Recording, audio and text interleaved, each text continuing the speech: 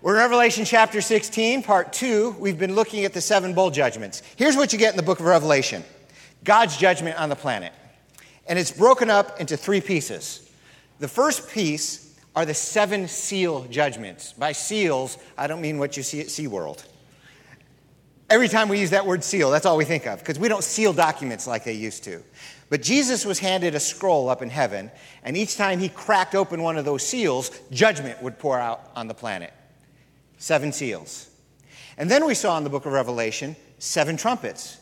And when one angel would blow a trumpet, judgment would pour out on the earth. And there were 7 trumpets. The last set of 7 are bowls. Some versions say vials. The angel pours out the bowl on the planet 7 times, 7 judgments. So we are in the last 7. We've been looking at the bowls. And last week we looked at 5 of the 7. So today is the last 2 bowls. And as Revelation chapter 15, verse 1 says, in these judgments, in them, the wrath of God is complete. And for those of you who weren't here last week, I pointed out that many of these last judgments tie directly to the plagues of Egypt to show us the parallels. In fact, 3 times these are called plagues, and those 5 really lined up well. These last 2, not so much. Nevertheless, that's where we're at. We're in Revelation chapter 16, verse 12. Then the 6th angel poured out his bowl on the great river Euphrates, and its water was dried up, so that the way of the kings from the east might be prepared. The Euphrates River is one of the most famous rivers in the world. It's been mentioned since the dawn of time because humanity comes from that part of the world.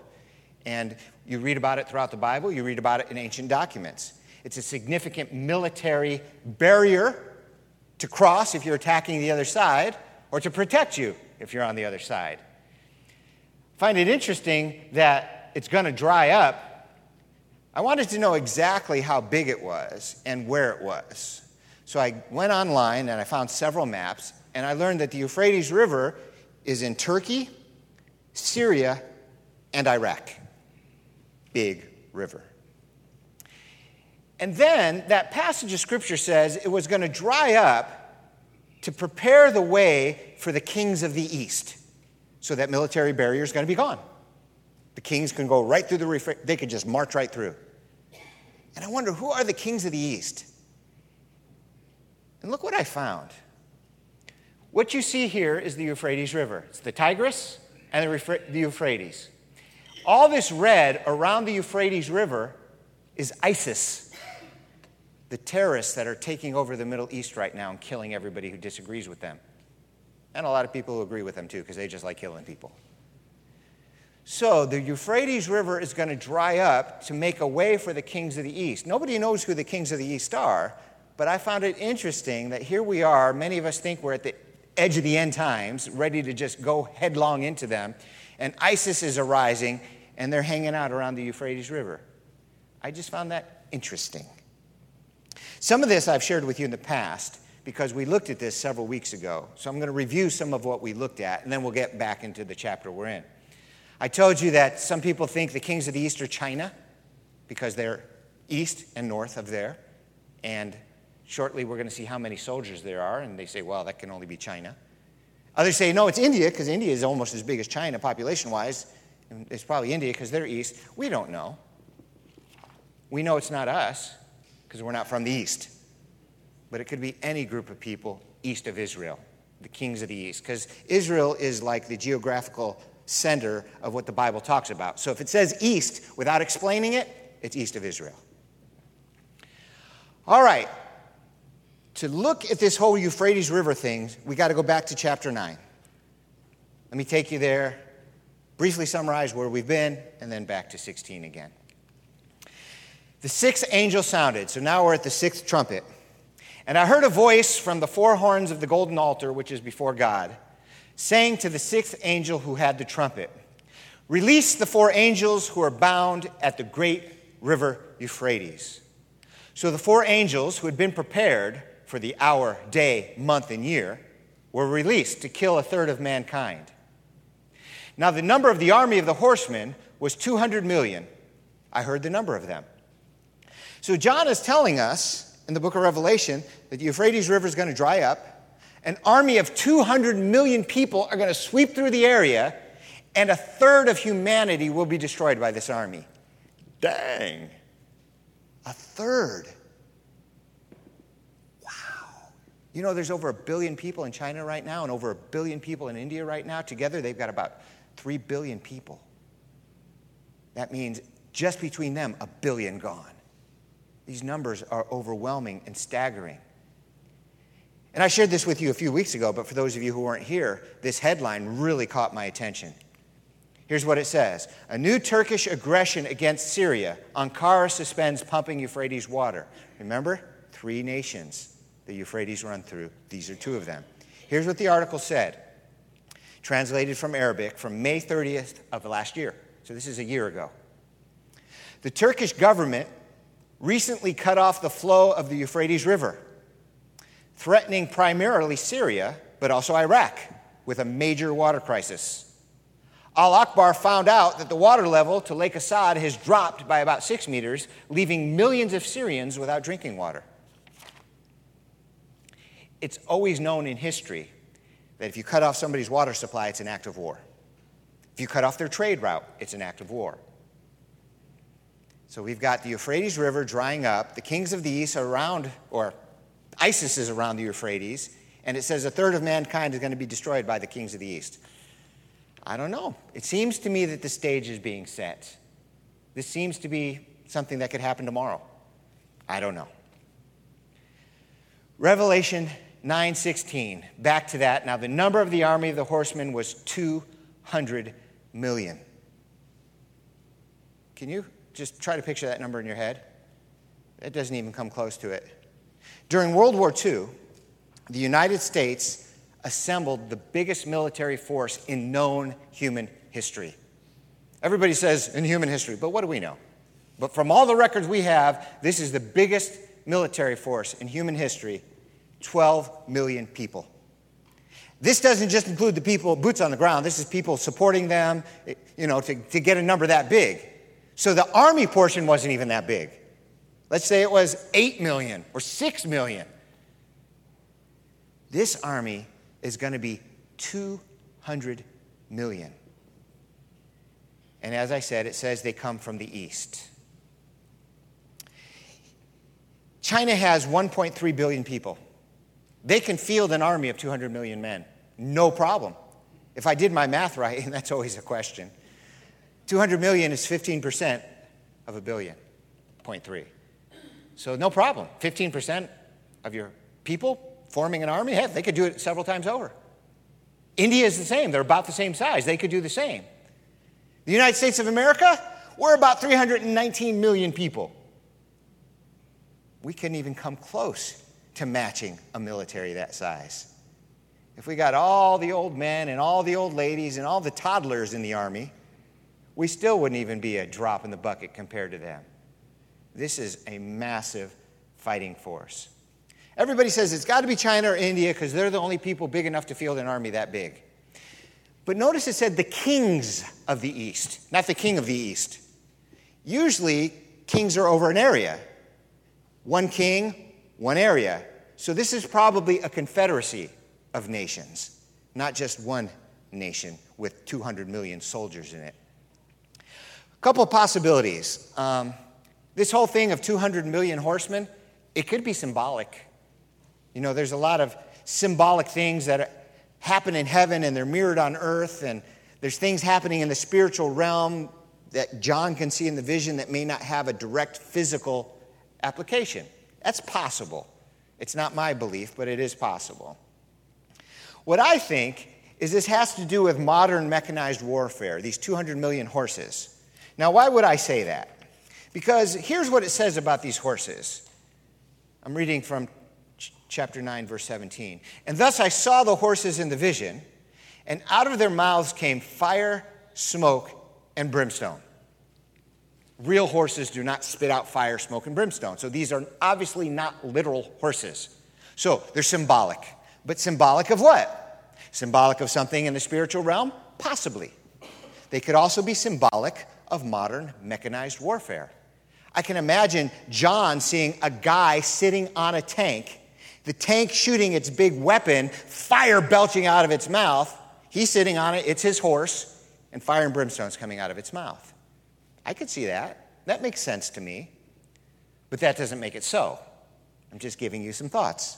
I don't know. Nobody knows.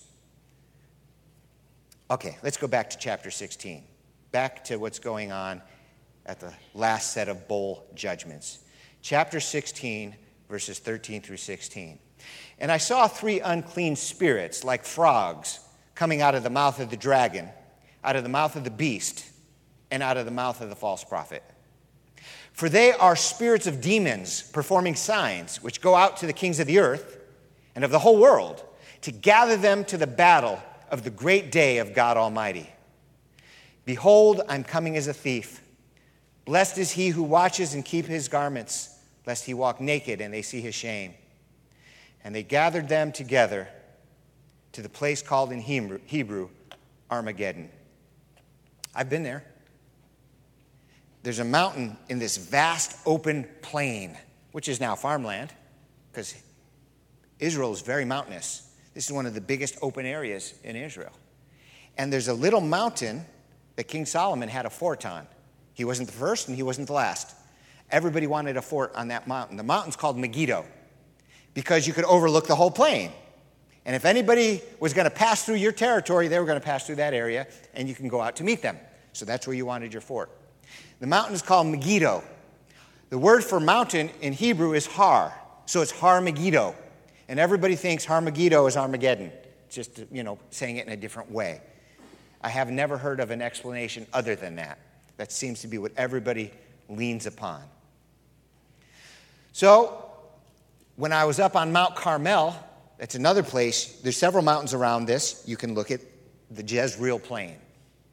And I was up on Mount Carmel, and I was looking out, and I saw these 2 lines way off in the distance. And I asked our tour guide, this was the first time I was there, I said, what are those 2 lines? Because to me, they look like runways for airports. And he said, oh, it's a military base. That's where the Air Force is. It's like, whoa, the Bible's coming alive right before my very eyes. The Bible says the big end-time battle in the world is going to happen right here. And this is where one of Israel's main military bases is. Wow, that's a coincidence. Kind of Holy Ghost goosebumps. And I took lots of pictures. Unfortunately, I didn't bring it with me today. Sorry about that. So these frogs, they jump out of the mouths of the dragon, the beast, and the false prophet, who we refer to as the unholy trinity. But why do these demons look like frogs? What is John seeing in his vision, and what are we supposed to understand from that? Listen, your guess is as good as mine. We know they're demons, it says so. But why does it look like frogs coming out of their mouth? I don't know. Maybe simply a metaphor for the fact that they sprang out of their mouths. Frogs spring. Could be that simple. It could be much more complex, but the problem is the Bible doesn't explain it. A lot of the metaphors in the Bible explains. You just read a little further and it tells you what it means. Or in another book of the Bible, it might have used that metaphor and explained it there. But this isn't explained anywhere. And so what a lot of Bible teachers do is they just come up with what sounds good and that becomes their belief. I do not like to do that. That's not good. But I did consult several other commentaries, and just to give your mind something to work on, one of the commentaries said, well, since they're frogs, let's look at frog characteristics. Okay, I guess we can do that. Not certain, but we can explore it. Frogs have a rough, harsh, coarse voice. So maybe these frogs stand for complaining and gossiping and blathering and reproaching people. Augustine said it's a symbol for heretics and false philosophers. That makes sense, but just because it makes sense doesn't make it so. So you can think on it as a possibility, but we don't know for sure. It also said, well, frogs love the mud. They're born in the mud, they live in the mud, they wallow in the mud. That represents us. We're born in sin, we wallow in sin, and people who love the mud, they love to stay in sin. Well, that's a nice symbolism, but again, whatever. Frogs live in water, drink water. So it must stand for drunkards. They drink too much. It's kind of reaching here. Frogs swell up. You puff out their cheeks. so it must stand for pride. Makes sense. So these are very proud demons who drink too much. See, it doesn't all work. Yeah. I'm not sure what the frogs stand for. I'm going with they spring out of their mouth until I learn better, but I wanted to give you some other people's opinions. So these demons, they gather the nations together for the great battle of Armageddon. Why? What do they have to gain? They're demons. Do they want wealth? Do they desire gold? What's the point of this whole thing? Commentators talk about it. Bible scholars talk about it. Why are they doing this? Here's what I think. This is my theory, so take it with a grain of salt. Since the beginning of time, Satan has tried to destroy the Jewish people. The Bible talks about it all the time. Let's throw all the Jewish babies into the Nile River, says Pharaoh. Let's wipe out all the Jews, says Haman, Book of Esther. Let's wipe out all the Jews, says Hitler, and everybody joined him. They've caused misery, but they have failed every time. Why does Satan want to wipe out the Jewish people? Well, I think there's a couple of reasons. First and foremost is because he hates anything God likes. God says he loves Israel with an everlasting love. They are the apple of his eye, and he has a special covenant with them. And through this covenant, the Messiah came. So Israel is responsible for Satan's number one enemy. He's got all sorts of reasons to hate Israel, but mostly because he's a hater. And so he uses his pawns to try to destroy Israel. Problem is, God said he would never let all the Jewish people be destroyed. He made a promise. That's why Pharaoh failed. That's why Haman failed. That's why Hitler failed. And that's why the Antichrist will fail. Going to try, but they will fail again. So maybe it's to destroy Israel. I think it is. You know, when Jesus talked about the devil, this is what he said about him. He is a murderer from the beginning. They're going to make war, the biggest war in human history, and make as many dead bodies as they possibly can make. Why? Because they're evil. They're murderers. That's what they do.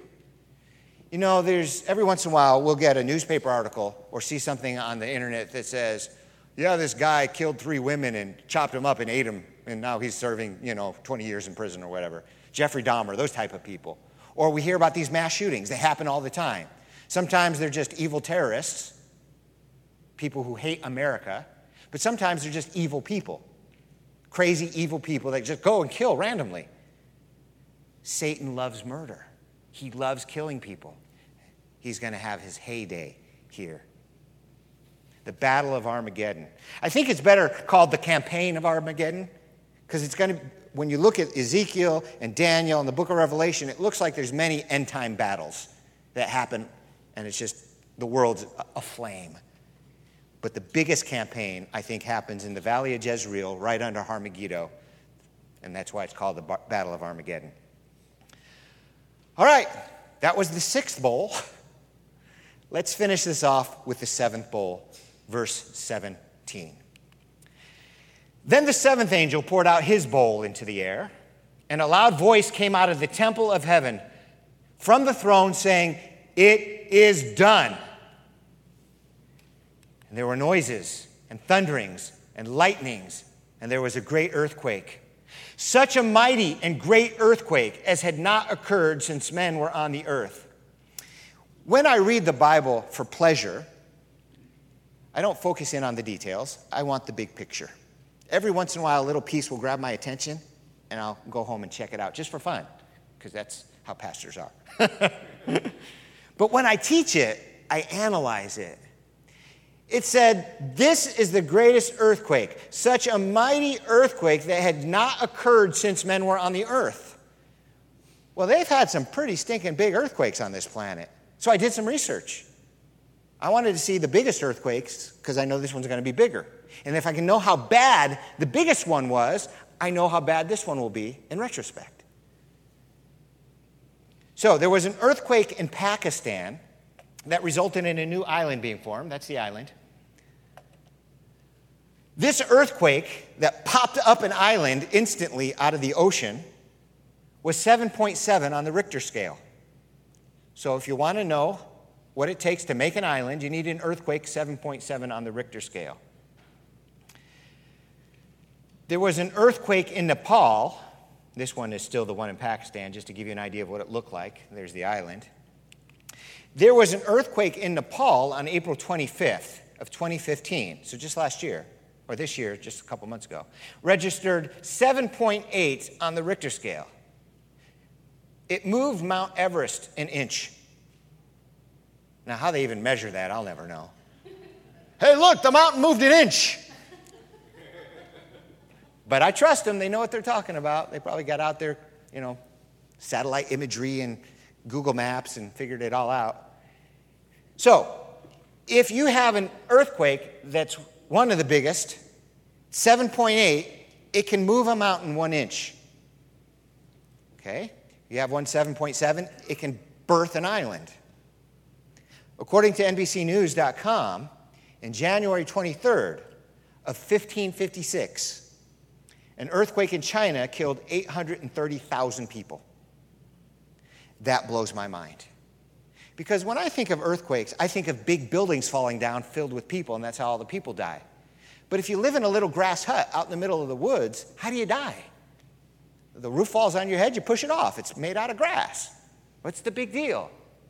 So to give you an idea, this earthquake must have been really, really, really bad to kill 800,000+ people without buildings falling on them. Wow. The ground opened up and swallowed some of them. Mudslides killed some of them.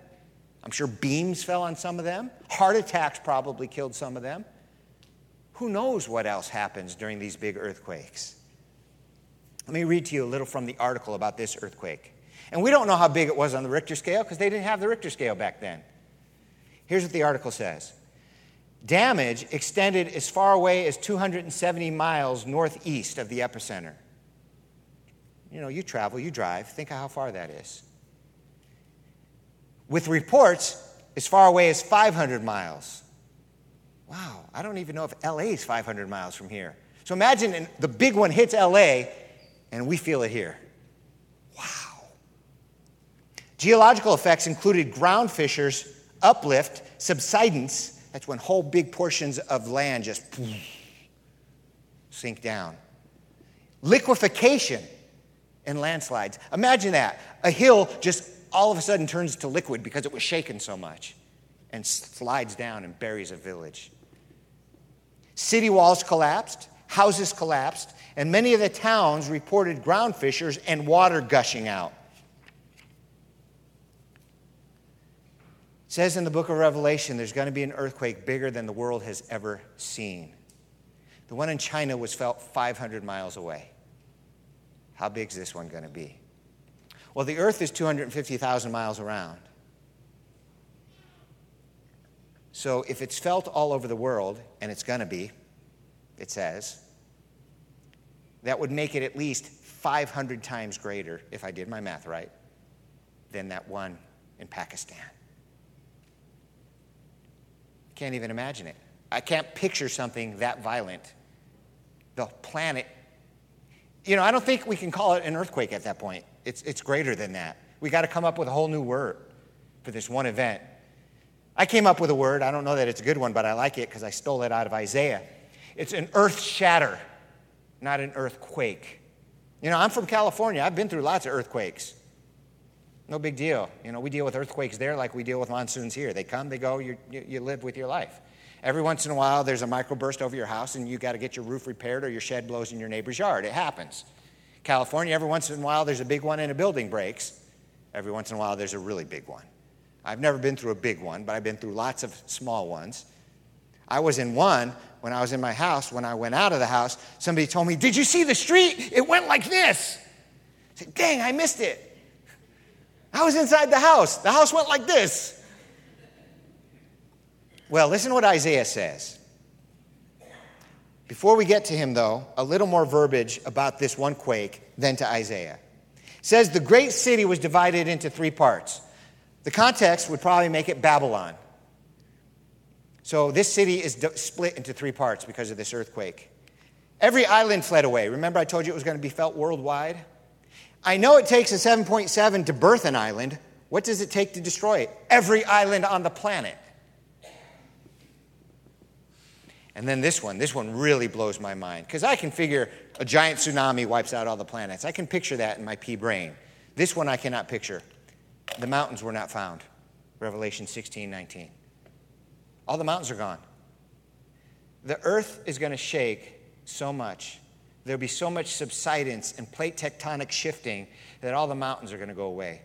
It took, what was it, a 7.8 or 7.9 to move Mount Everest 1 inch? What's it going to take to destroy every mountain on the planet? And how can anybody live through that? I don't know. I have no idea. I know in the book of Revelation and elsewhere it says men's hearts will be failing them from fear. People, the way I understand it, will be dropping dead out of fright. I can see why. It's scary just thinking about it. So here's where I got the earth shatter from. Isaiah chapter 24 says, if you are terrified and run, you'll fall into a pit. If you crawl out of the pit, you'll be caught in a trap. The sky has split apart like a window and thrown open. The foundations of the earth have been shaken. The earth is shattered, ripped to pieces. It staggers and shakes like a drunkard or a hut in a windstorm. It's burdened down with sin. The earth will fall, never to get up again. That was exciting. Let's pray. No. Yow. Dark days are coming. Worst in human history. Second only to the flood of Noah. Isaiah said, in this context with the earth shatter, he said this, the sky has split apart like a window thrown open. I don't know what that means. Does that mean the entire atmosphere rips open and we can see outer space? Maybe. Does that mean God rips the heavens open so we can look straight into heaven and Jesus comes down? Maybe. Is it referring to just some worldwide biblically cataclysmic storm?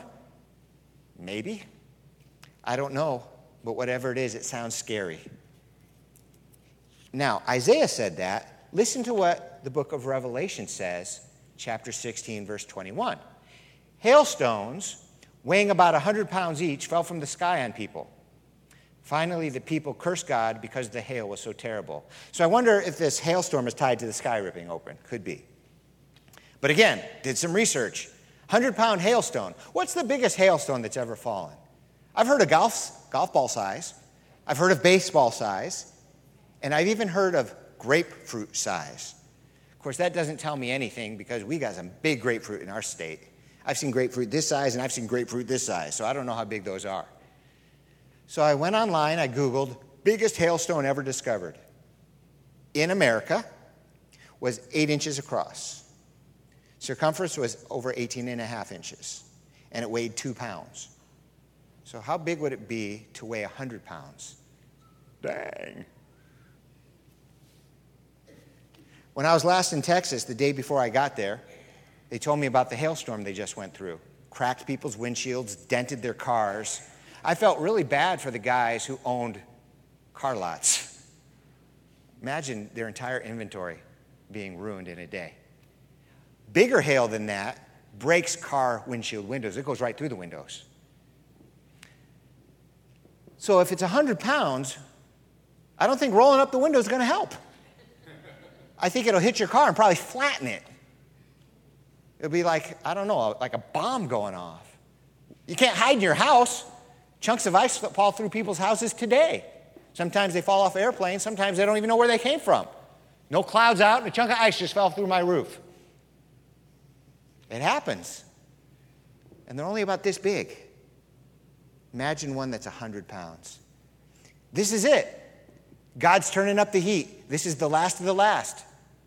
This is going to destroy the people he wants destroyed, and this is going to scare to death the people he wants to scare to death. Why in the world would God want to scare people to death? Because if there's anything that's going to get somebody's attention to think about God, it's fright. How many atheists do you know get scared and say, oh my God? You ever heard the saying, there's no such thing as an atheist in the foxhole? Usually when people are encountering death right in their face, they all of a sudden start talking to the God they don't believe in. This is actually, believe it or not, an act of mercy. to give these people every possible opportunity to consider God. You know, he was turning up the heat. And all along, I'm sure some people were considering, but most weren't. And now it's full bore. This is the last thing I can do to get your attention. And it'll work, undoubtedly, for some. And I'm sure the hail is going to wipe out many also. See, it's a twofer. Get two birds with one stone. Get some people saved and destroy your enemies all at once. Hey, I wonder if this hail is going to wipe out that big old army that attacks Israel. In the Bible, that's happened before. God has used hail to save Israel. Never know. Then Jesus said this, and we're almost done. Behold, I am coming like a thief. Blessed is the one who stays awake. Behold, I am coming like a thief. What does that mean? Nobody knows when a thief's going to show up. That's what it means. If you knew, he wouldn't cause you any problems. You'd be ready for him. So Jesus says, when I come, some people will be ready and some people won't. Blessed are those who will be awake. If you're ready for me, you'll be blessed. If you're not waiting for me, if you're not ready for me, it's not going to turn out so good for you. That's the whole thief metaphor. He said, blessed is the one who stays awake. Being awake means being ready. Being awake means being aware, focused, and God-centered. Being awake means you're anticipating his return. When Jesus comes back, some people are going to be very happy, and some people are going to be very petrified. It says people are going to run and bury their heads in holes and caves trying to hide from the return of Jesus because they will be scared to death. The rest of us, we're going to be like, yes, he's here. So my question to you as I send you home this morning is, are you ready? If Jesus came right now, are you ready? If you're not sure, I'd encourage you not to go home unsure. The Bible says, as many as believed in him, to them he gave the power to become the children of God. And by belief, the Bible doesn't just mean you acknowledge a fact. I mean, the devils believe in Jesus. He made them. But that doesn't make them believers. A believer is committed to Jesus. They follow him. They obey him. They're for him 100%. They love him. For God so loved the world that he gave his only begotten Son, that whoever believes in him loves him back, will not perish, but have everlasting life. In fact, John, who wrote that, also wrote, it's not that we first loved him, it's he first loved us. And as a response to his love, we love him back. So, if you want to be ready, if you want to be awake, if you want to be in the side that's happy to see his return and not the side that's upset when he returns, I encourage you to give your life to Christ. Follow him. It'll be the best life you can possibly have on this planet now. And then you've got an afterlife to die for. Pun intended. Please join me in prayer.